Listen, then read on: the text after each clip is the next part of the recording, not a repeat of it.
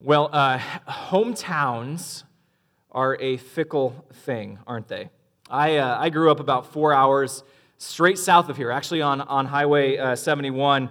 Never in a million years did I think that I would end up on Highway 71, still in Iowa, and yet so far away from where I grew up. And I love many things about returning to my hometown, and one of those things, and some of you can attest to this if you're from further south, it is like so much warmer there. Spring comes like a month earlier. It's just crazy how much warmer it is, and it's so much fun to get to go home. It's fun to show my kids toddler age places that I grew up, things that I got to experience. And yet there are some things about my hometown that just kind of like I just don't understand, and they're I'll be honest, they're a lot less enjoyable than other things. So, for example, shortly after I graduated from high school, I went on this camping trip with a close friend of mine. The trip was meant to be a couple days of rest and relaxation before we just put our noses to the grindstone and worked to save up money for college the rest of the summer. And what was supposed to be a 3-day trip down a river actually ended up being just like a 3-hour trip, and ended up in the emergency room because I had an accident with a hatchet. And I remember the next few weeks, I spent those weeks on crutches. I had to take time off work, and I was a lifeguard at the time at our local fitness center, and my boss was less than impressed that I couldn't work because I had to be on crutches. And now, decades later, I can go back to that town, and I honestly have to be very, very careful about where I go in public because I might run into that boss. And then he will tell every single person within earshot the story about how if I was just a few short centimeters closer to my leg, I probably would have taken off my left foot. It doesn't matter that it wasn't my fault, and I promise it wasn't my fault. It doesn't matter that I'm an 18-year-old, and I wasn't even being foolish at the time, and you might not believe that or not. It doesn't matter that that all of these things were in my favor. It doesn't matter that I've accomplished a lot of things. I've done a lot of things. I have kids now, and all those years since I've left home. But to him and to those that he tells about my story, I'm still that 18-year-old that ended up in the ER and made him have to rewrite his lifeguard schedule for the month of May all of those years ago. There is something about hometowns that can be difficult for us as we come back to them. It can be hard for those that we grow up with to shake the initial impressions of what we were like when we are younger. There was a French philosopher and writer from the 1500s. His name was Michel de Montaigne, and he used to say that in his hometown, this famous author, this famous writer, in his hometown, his writings were looked at as nothing more than scribbles. If you went to the town that was the next closest town to where he was, people began to say, oh yeah, I know him, or I'm familiar with his work. He's pretty bright. He's an intellectual. But then as you went further and further and further away from where he grew up, as people became less and less and less familiar with him as a person, they began to recognize him for his incredible intellectual and writing ability. And sometimes familiarity can blind us to what a person truly is, or to what a person has become, no matter what they once were. And that's certainly the case with this morning's text in the Gospel of Mark. This morning we're in Mark chapter 6, verses 1 through 6. And Mark 6, 1 through 6 provides this fascinating contrast to what we looked at the last couple weeks in Mark chapter 5. Mark chapter 5, one of the most beautiful chapters in the entire Bible. It gives us 3 powerful pictures, these incredible stories of faith and God's unbelievable power in Jesus. Mark 5 starts with this story of Jesus rescuing this man who's trapped by an army of evil. And having rescued that man, he sends this man out with incredible faith, incredible obedience from this man as he's sent out as a missionary to share of God's mercy and what Jesus has done for him. And then we continue in Mark chapter 5, and we see this story of this unnamed woman. This unnamed woman is a social outcast. She suffers silently. She suffers alone. But then she comes to Jesus for healing. But Jesus doesn't just heal her. Jesus brings her before an entire crowd as she wants to remain silent and she wants to remain unnoticed. Jesus brings her before an entire crowd, and he calls her his daughter. Jesus makes her his own. See, Jesus not only defeats armies of evil with the word, but he also makes the outcast a part of his family. And in Mark chapter 5, we see this story of one of the most prominent leaders in the village of Capernaum in that day. His name was Jairus. Jairus comes to Jesus with this small kernel of faith that Jesus can maybe heal his daughter, but Jesus wants more than that. The faith that Jairus brings to Jesus isn't enough, and so he lets Jairus' daughter die so that Jairus can trust Jesus even more. And Jairus' faith blossoms in the midst of this affliction. And he sees Jesus not as someone who can just save his daughter from disease, but actually someone who has power to rescue his daughter from death itself. Mark chapter 5 is all about how Jesus transforms lives. If you want to know what it looks like to have faith, then look at Mark chapter 5. Look at the Gerasene demoniac who becomes a missionary. Look at this unnamed woman who becomes Jesus' daughter. Look at this Pharisee named Jairus who sees Jesus effortlessly conquer death. And then we get to Mark chapter 6. And in Mark chapter 6, verses 1 through 6, we see it's not about faith. It's not about believing. In fact, it's all about unbelief. If you want to see what unbelief looks like, then go to Mark chapter 6, verses 1 through 6, and look at the story of these crowds that are a part of the synagogue in Nazareth. If you have a Bible, I invite you to open up to Mark chapter 6. That's where we're going to be this morning. This is a short text. And as we work our way through it, we're just going to do it pretty straightforward. We're just going to go verse by verse through this text and see what God is teaching us about the danger of unbelief. And so if you have a Bible, I invite you to follow along, starting Mark chapter 6, verse 1. He, Jesus, went away from there and came to his hometown, and his disciples followed him. And on the Sabbath, he began to teach in the synagogue, and many who heard him were astonished. You see, to this point in the Gospel of Mark, we've seen that Jesus has been traveling throughout the region of Galilee. He's been traveling to all these different villages, and he's been proclaiming this message of the kingdom. This message of the kingdom is seen at the beginning of the Gospel of Mark. It's summarized there in Mark chapter 1, verses 14 and 15. It says this, "Now after John was arrested, Jesus came into Galilee, proclaiming the gospel of God and saying, 'The time is fulfilled, and the kingdom of God is at hand. Repent and believe the gospel.'" So while Jesus is traveling throughout Galilee, he is seeing his primary focus as the proclamation of the gospel. That is why he has come to do ministry. It's to tell people about the kingdom of God. And yet these crowds begin to gather around Jesus, not because of what he's preaching, but instead because of his miracles, the countless miracles that he performs. And in fact, Mark chapter 2 and Mark chapter 3 all speak to this growing popularity of Jesus, how Jesus continues to grow in popularity throughout Galilee. And soon thousands of people are flocking to Jesus for the chance of seeing him perform a miracle, for the chance of being healed themselves. And most of Jesus' ministry takes place near this village on the Sea of Galilee, this village named Capernaum. Occasionally, Jesus makes his way out into other villages, but most of the time, Jesus is by Capernaum, by the Sea of Galilee, and people come to him. Now, Mark tells us that right on the heels of these incredible displays of power, after Jesus has done some incredible works, we see that Jesus decides to go to his hometown. His hometown of Nazareth is about 25 miles southwest of Capernaum. It's in the Galilean hill country. It is in a very rocky area of Judea. While Capernaum was quite large for its day, probably about 2,000 people, which in those days was quite a bit of people, Nazareth is significantly smaller. Nazareth probably only had 250 to 500 people living there. It is so insignificant that it's never mentioned in the Old Testament. And at the beginning of the Gospel of John, John tells us about one of Jesus' disciples. When this disciple, Nathanael, hears about Jesus' hometown, he says this, "Can anything good come out of Nazareth?"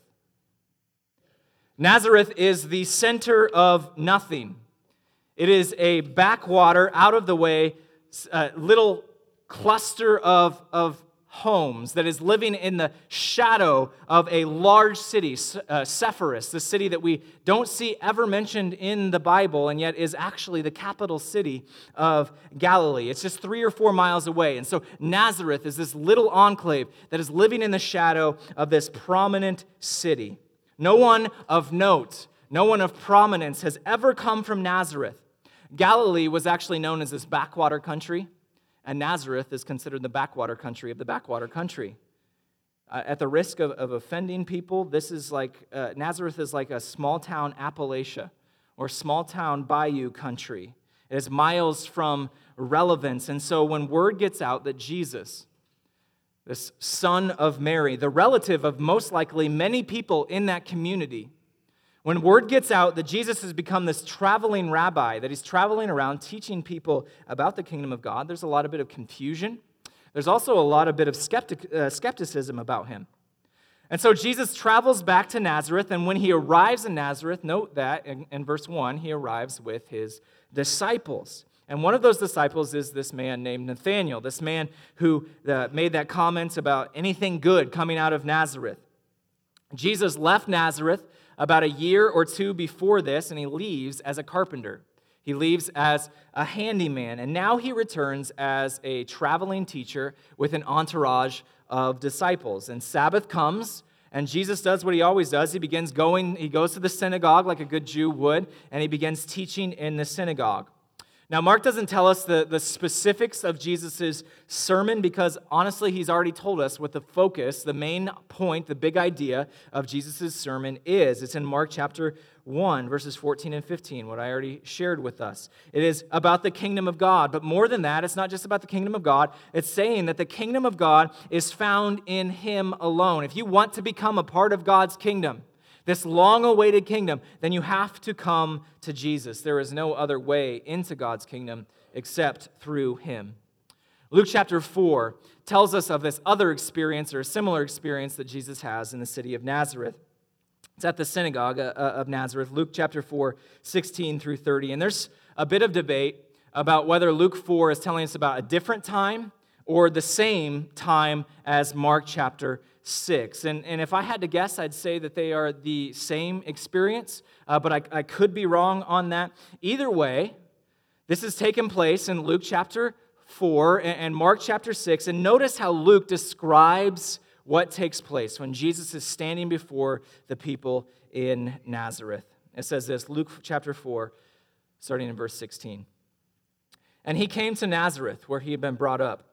And as was his custom, he went to the synagogue on the Sabbath day, and he stood up to read. And the scroll of the prophet Isaiah was given to him.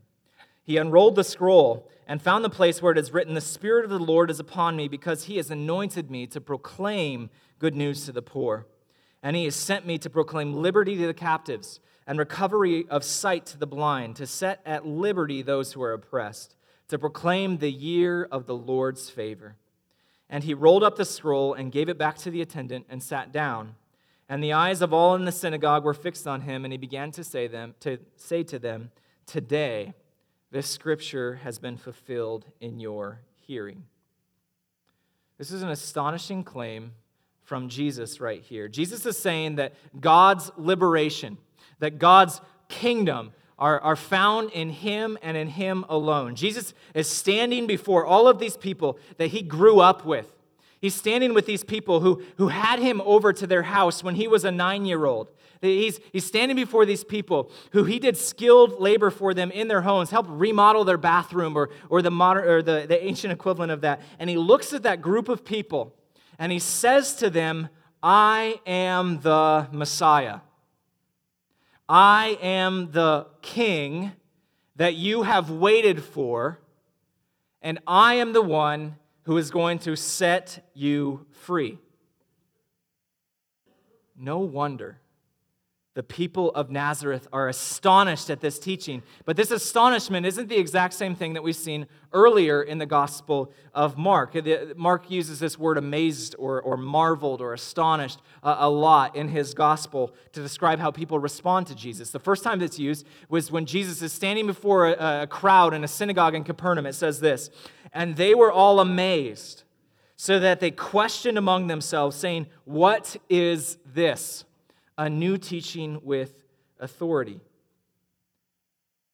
We see quickly in Nazareth, there's a difference between their amazement and what took place in Capernaum. Here in Nazareth, we are going to see that this astonishment, this amazement is couched in disbelief, this mindset of, how could this be? But as we learn more and more about the crowd of the city of Nazareth, we quickly see it's not just disbelief, how could this be? But it's unbelief, or this cannot be. So let's keep reading. Let's pick up in verse 2 again. "And on the Sabbath he began to teach in the synagogue, and many who heard him were astonished, saying, 'Where did this man get these things? What is the wisdom given to him? How are such mighty works done by his hands?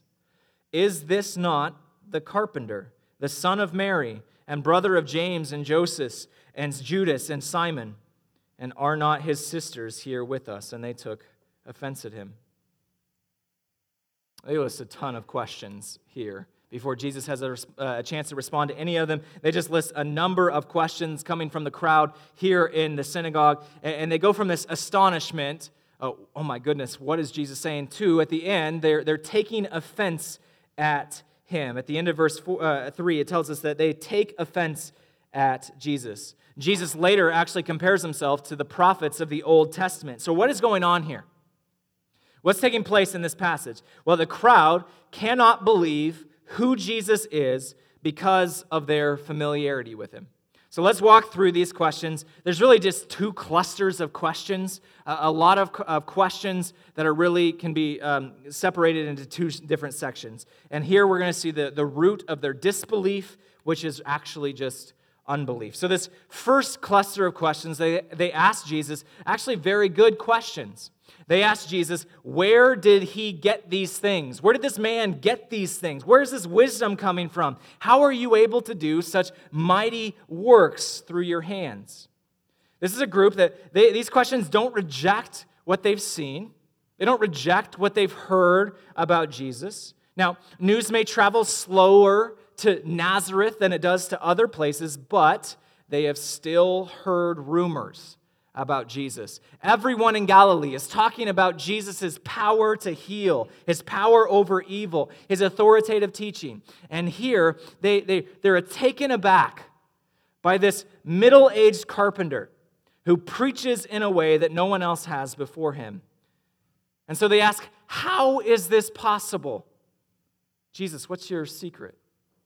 And there's really only two answers to this question. Jesus, where did you get this power? The first is, you got it from God.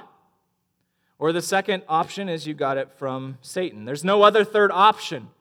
There's not a secret lesson or a secret class that you can go to that teaches you how to perform miracles on your own. And we see earlier in the Gospel of Mark that Jesus' own family begins to wonder this same question. Where's Jesus' power coming from? And they get dangerously close to concluding that Jesus actually sells his soul to the devil in order to have this power. Mark chapter 3, we see this story of Jesus' family thinking that he is going crazy with this story of other people, the scribes of that day, thinking that he has sold his soul to the devil. And if his own family isn't sure where his power comes from, then it's really not all that surprising that other people, the rest of his town, is suspicious as well. It's probably a lot easier to believe that the guy who used to fix their houses for a decade or so has gone crazy and now is possessed than it is to conclude that he is actually God. That he is actually God in the flesh. And before we continue, let's pause and just mention that we have to answer this question too. We have to answer the exact same question too. The Gospel of Mark is an interactive book. It is a book that describes historical fact, but Mark does so in a way that we also have to make a conclusion. We cannot stay neutral as we read the Gospel of Mark. Every rhetorical question in the Gospel of Mark is being asked by people, but it's being asked of you. So, in Mark chapter 1, verse 27, this verse that we've already read, there's this question that the crowds ask after they've seen Jesus' power. They say this, what is this? A new teaching with authority. He commands even the unclean spirits, and they obey him. The question for us: how are we going to interpret what took place in Galilee all those centuries ago? Are we going to ignore what Mark records? Are we going to deny that it actually took place? Are we going to stop? Are we going to stop just at the sign? Oh, Jesus did something very cool, but there's no deeper significance to it. Or are we going to go to that deeper significance? Are we going to look at the meaning of the sign, that Jesus is at work, not just freeing people and healing people on the surface in their physical bodies, but that Jesus is actually at work healing people's souls, freeing people from the slavery to sin? What is this? The crowds ask, and we have to answer it. Mark chapter 4, verse 41, Jesus speaks and the seas obey him, and the disciples are with Jesus, and they are terrified by what they just saw take place, that Jesus has power over nature itself. And it says this in Mark chapter 4, verse 41, "And they were filled with great fear and said to one another, 'Who then is this, that even the wind and the sea obey him?'" Here, Mark is laying out this evidence, and he's suggesting that Jesus is God in the flesh. And so he's saying you have to make a decision. You have to make a decision here. Who is this? Is this really God? Is this really God? And if it is God, then he's worthy of your entire life. Or is this just a trick? Is this just a cool trick that Jesus learned? Who then is this, that even the wind and the sea obey him? And then again in Mark chapter 6, there's another one of these rhetorical questions. Where does Jesus get this power? You can't stay neutral. The second cluster of questions from the crowd in Nazareth, not rhetorical, but actually shows their problem with Jesus. They can't believe in Jesus' claims about who he is because they are too familiar with him. Or perhaps a better way of saying that is they have their own preconceived notions of, first, what this Messiah, this coming king, will be like, who will free them. And second, they have their preconceived notions of who Jesus is. And the two don't mix. They're like oil and water. They are incompatible. And so first, they point to Jesus' vocation, his job when he lived in Nazareth. They say he was a carpenter, or more accurately perhaps, he was a craftsman. He worked with wood, he worked with stone, he worked with metal. He was the person in the village of Nazareth that you would come to if you needed some housework done. He was the person who built their dining room tables. He was the one who crafted their farming tools and more. And this statement, "Is this not the carpenter?" really contains two stumbling blocks for them. First, they can't fathom that the guy who made their chairs is actually God. They can't fathom that the guy who sharpened their plows is actually God in the flesh. And I admit, if I lived in Nazareth, this would be a stumbling block for me as well. It'd be difficult to reconcile these two things. But second, it also tells us they have a low view of work here, or at least certain forms of work. They reject the notion that all work is valuable in God's eyes, and they conclude that if Jesus really was God, if Jesus really was God's anointed one, then he would have been a scribe.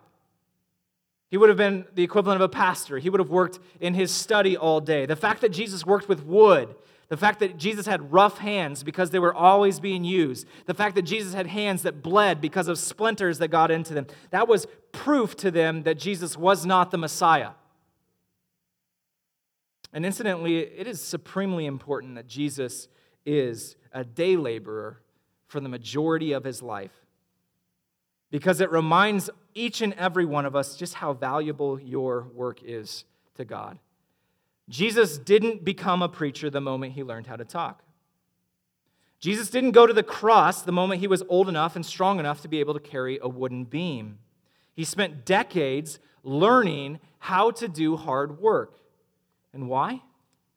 It's because it was worthy of doing. He wanted to show us, each and every one of us, how to honor God in every single facet of our lives, including our work.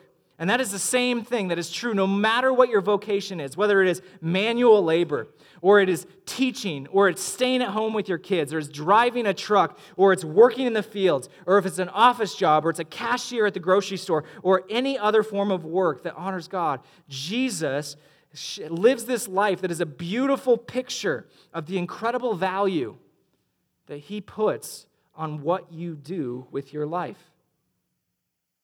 But there's this other objection that they have about Jesus. It's that they know his family too well. And so after Jesus gets done, they say, well, hold up, isn't that Mary's son? Hey, don't we know his brothers and sisters? Don't they still live here in town? Hey, isn't your daughter married to Jesus' brother? Aren't your grandkids Jesus' nephews and nieces? Isn't Jesus' sister your wife? How on earth can this guy be who he claims to be? There's actually this veiled disgust in their words here. You see, in the first century Judaism, you typically didn't have a last name. You were known first by your village and second by the name of your father. And we see this still today in some of the names of some of our last names. So my mother's maiden name was Isaacson, which comes from years, decades, generations ago. Before immigrating to the United States, one of her ancestors' last name was Isaacson, and that was because his father was named Isaac. So, in the first century, someone like Jesus would have been known as Jesus Bar, which is Aramaic for son of, Jesus Bar Joseph of Nazareth. So why is Jesus called the son of Mary here? Well, in small communities, everything is everyone's business, and everyone remembers what took place 30 years ago, how Mary got pregnant out of wedlock. And by calling Jesus the son of Mary, they're slandering him. They're reminding him of what they thought was his mom's fornication and how he was an illegitimate son. He had come from unwed parents, so how on earth could he be who he claims to be?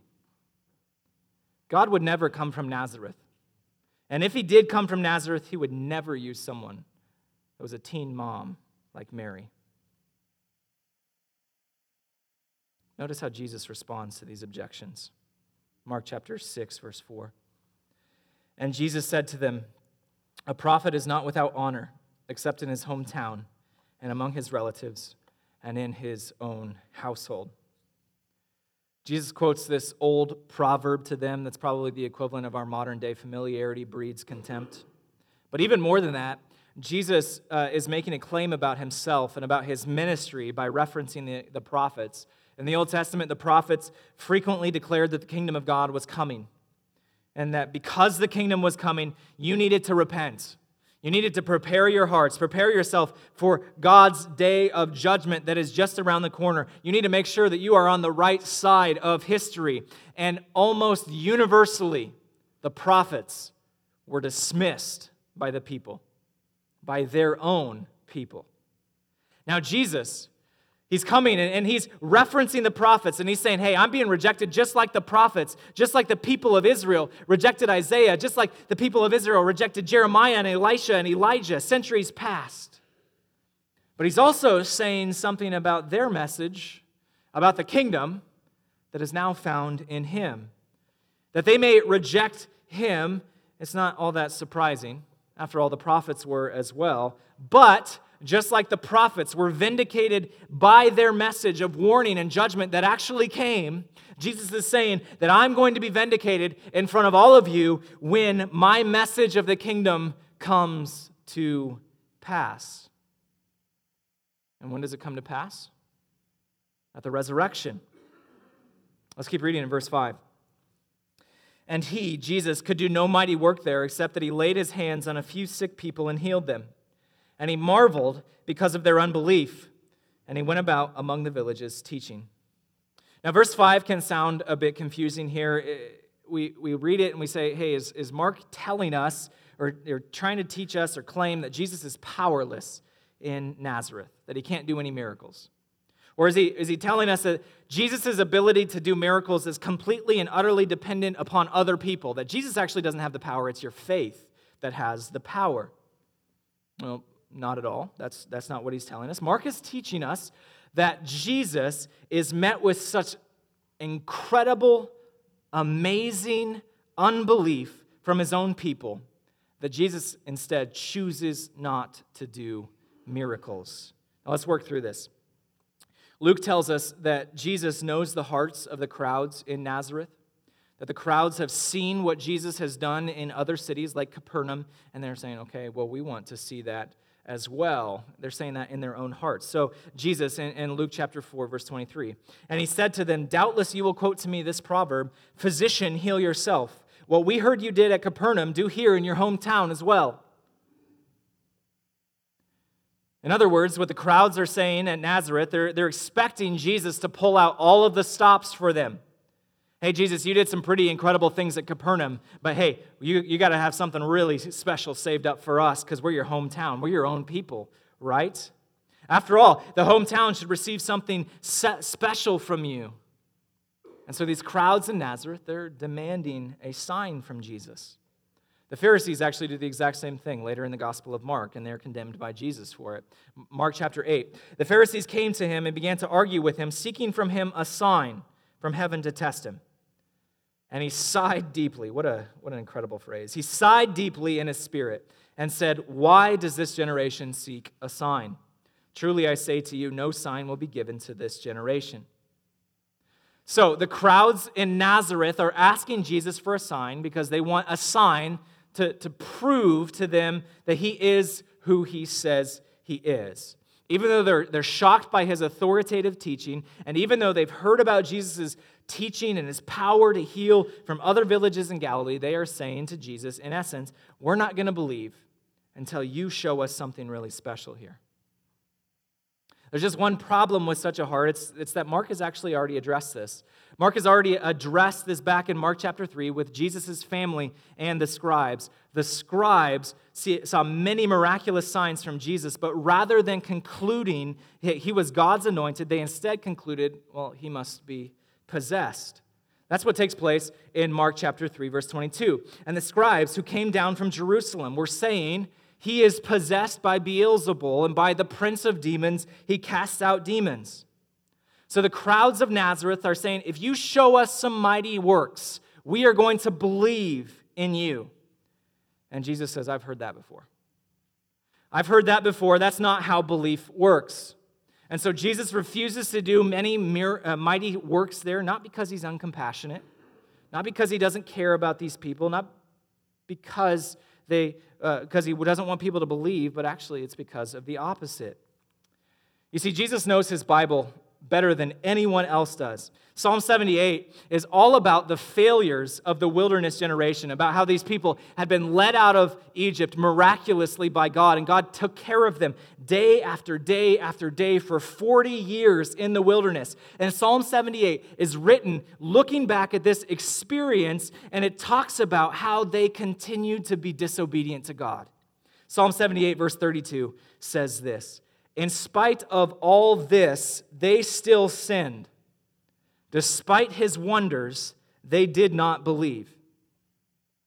And Jesus knows this took place all of those generations ago. And so he's saying, why would you think here in Nazareth that you are any different than the wilderness generation a millennia ago? Jesus knows that if he does mighty works in front of them, that won't lead them to faith.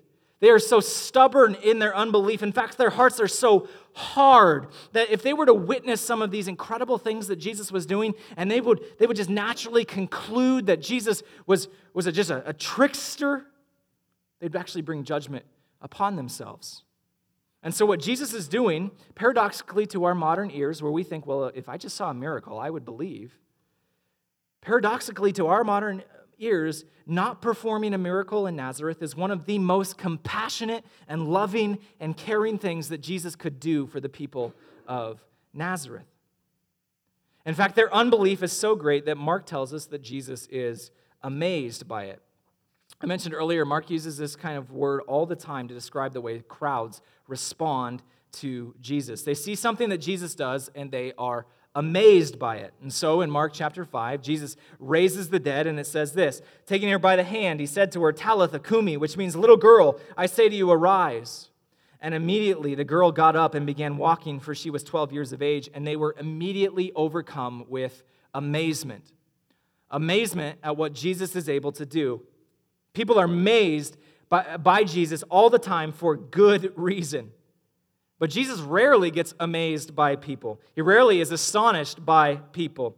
Matthew and Luke tell us of another time, the only other time in the Gospels, where Jesus is astonished or amazed by something, and that is at the faith of a Gentile centurion. And he says this, when Jesus had heard these things, he marveled at him, the centurion, and turning to the crowd that followed him, said, I tell you, not even in Israel have I found such faith. So occasionally, Jesus is amazed by faith that comes from the most unlikely of places. A faith in this Roman army general who is a pagan through and through, has faith in Jesus, and Jesus is astonished because he hasn't even seen that faith in God's own people. But we also see that sometimes Jesus is amazed by such incredible unbelief that comes from those who are supposed to be closest to him, like here in Mark chapter 6. Mark chapter 6, verse 6, and he marveled because of their unbelief. Jesus knew that the people of Nazareth had incredibly hard hearts. He knows the hearts of every single person, and yet Jesus is still left speechless at the unbelief of this people that he grew up with. And so Jesus leaves Nazareth, and he travels throughout the rest of the region of Galilee, and he continues to preach the gospel in other villages. The last time that we see Jesus in Nazareth is here. And Jesus encounters such unbelief that he leaves and says, I'm going to bring the gospel to places where the people are more receptive to the message. This is an incredibly difficult passage to work through. It ends abruptly. It ends with some relatively bad news. This unbelief of these people who are supposed to be closest to Jesus. So what can we learn from this text? Well, remember what we've been looking at for the last several weeks as we've been working through the last couple chapters of Mark. Mark is teaching us all about what it means to be Jesus' disciple. He is telling us that to be Jesus' disciple, we have to sit at his feet. Mark chapter 3, verse 32. He's telling us that those who pursue Jesus, even when they don't understand him, are his disciples. Mark chapter 4, verses 10 through 12. It is those who know who he is. Mark chapter 4, verse 41. Jesus' disciples are those who leave everything to follow him and tell of his mercy at work in their lives. Mark chapter 5, verse 18. It is those who come to Jesus with this little bit of faith, but take a step of faith and are called instead Jesus' children. Mark chapter 5, verse 34. It is those who trust Jesus even in the darkest of nights.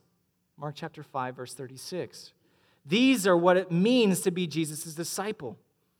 In contrast, here in Mark chapter 6, Jesus is defining what it means to be a disciple again, but he's doing it negatively. He's saying, okay, if that's what it meant to be a disciple, this is what it means to not be a disciple. He's defining discipleship by saying what we need to be very, very aware of in our own lives, and that is unbelief. We need to be very, very careful of becoming so familiar with Jesus that we become bored with him, that we reject who he truly is. Mark is defining unbelief for us very clearly and concisely in this passage. It's really what this passage is all about. It's all about unbelief. Unbelief is rooted in a refusal to recognize Jesus on his terms and not our own. Let me say that again. Jesus tells us or teaches us in this passage that unbelief is rooted, its cause is in this refusal to recognize Jesus on his terms and not on our own. Consider the people of Nazareth. What is their greatest stumbling block to Jesus? What is their greatest stumbling block to belief? Well, it's that they couldn't believe that Jesus actually was who he said he was. They had too many preconceived notions of Jesus. They had too many preconceived notions of the Messiah, of this king. And they still thought of Jesus as the carpenter. They still thought of Jesus as this one who lived among them, to actually think of him as their king. And honestly, the same can be true of us today as well. Unbelief starts with refusing to accept Jesus on his terms. It starts there when we refuse to accept the Jesus of the Bible and instead exchange him for a Jesus who thinks like us, who acts like us, who lives exactly like us. And we don't call this unbelief, we call this measured. We call this thoughtful. We call this realistic. We call this balanced. But what it really is unbelief. Unbelief is a refusal to recognize Jesus on his terms and not on our own. And so as we close, simply just ask yourself, what are some ways that we reject the Jesus of the Bible for our own preconceived notions of him? Our own pictures of Jesus. What are some areas where we have a tendency to say, I can't believe in a God who blank, fill in the blank? What are some ways that we try to rationalize some of the hard sayings of the Bible and say, well, Jesus couldn't actually have meant that? How do we segment off portions of our lives from God and say, well, I'm going to follow you over here, God, but you can't touch this? We must be careful, because being a disciple means that we come to Jesus on Jesus' terms, not on our own. And so let's be a people that Jesus marvels at. But not marvel at us because we are so familiar with him, that we are so unbelieving, and Jesus is amazed by that, but instead because of our faith. A faith that comes from the most unlikely of places. Unbelief is rooted in a refusal to recognize Jesus on his terms and not on our own. Let us be a people who are continually ever more molded more and more into the image of Christ with each and every day of our lives. Let's pray. God, we look at this passage and I find it unsettling that people who knew Jesus so well didn't know him at all.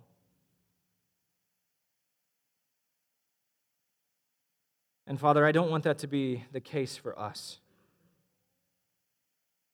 I don't want us to be a people who are so familiar with you that we don't know you, that we can't accept who you really are. And so, God, we just pray now that you would reveal to us what it means to be your disciple. That if there are areas of our lives where we don't believe because we are rejecting who you truly are, blind spots in our lives, or areas where we have conformed who you are more to how we want to live, God, we just repent of those and ask that you would show us what it truly means to be your disciple. That we would not be those who are like the crowd in Nazareth, but instead that we would have the disciple of the unnamed woman in Mark chapter 5, like Jairus in chapter 5, and the man at the beginning of chapter 5 who goes out as a missionary of mercy to tell people of what you have done for us. Help us, God. It's in Jesus' name we pray. Amen. This has been a presentation of CrossWinds Church. More of Pastor Jordan's sermons can be found online at crosswinds.tv. Thanks for being with us, and may God continue to enrich your life.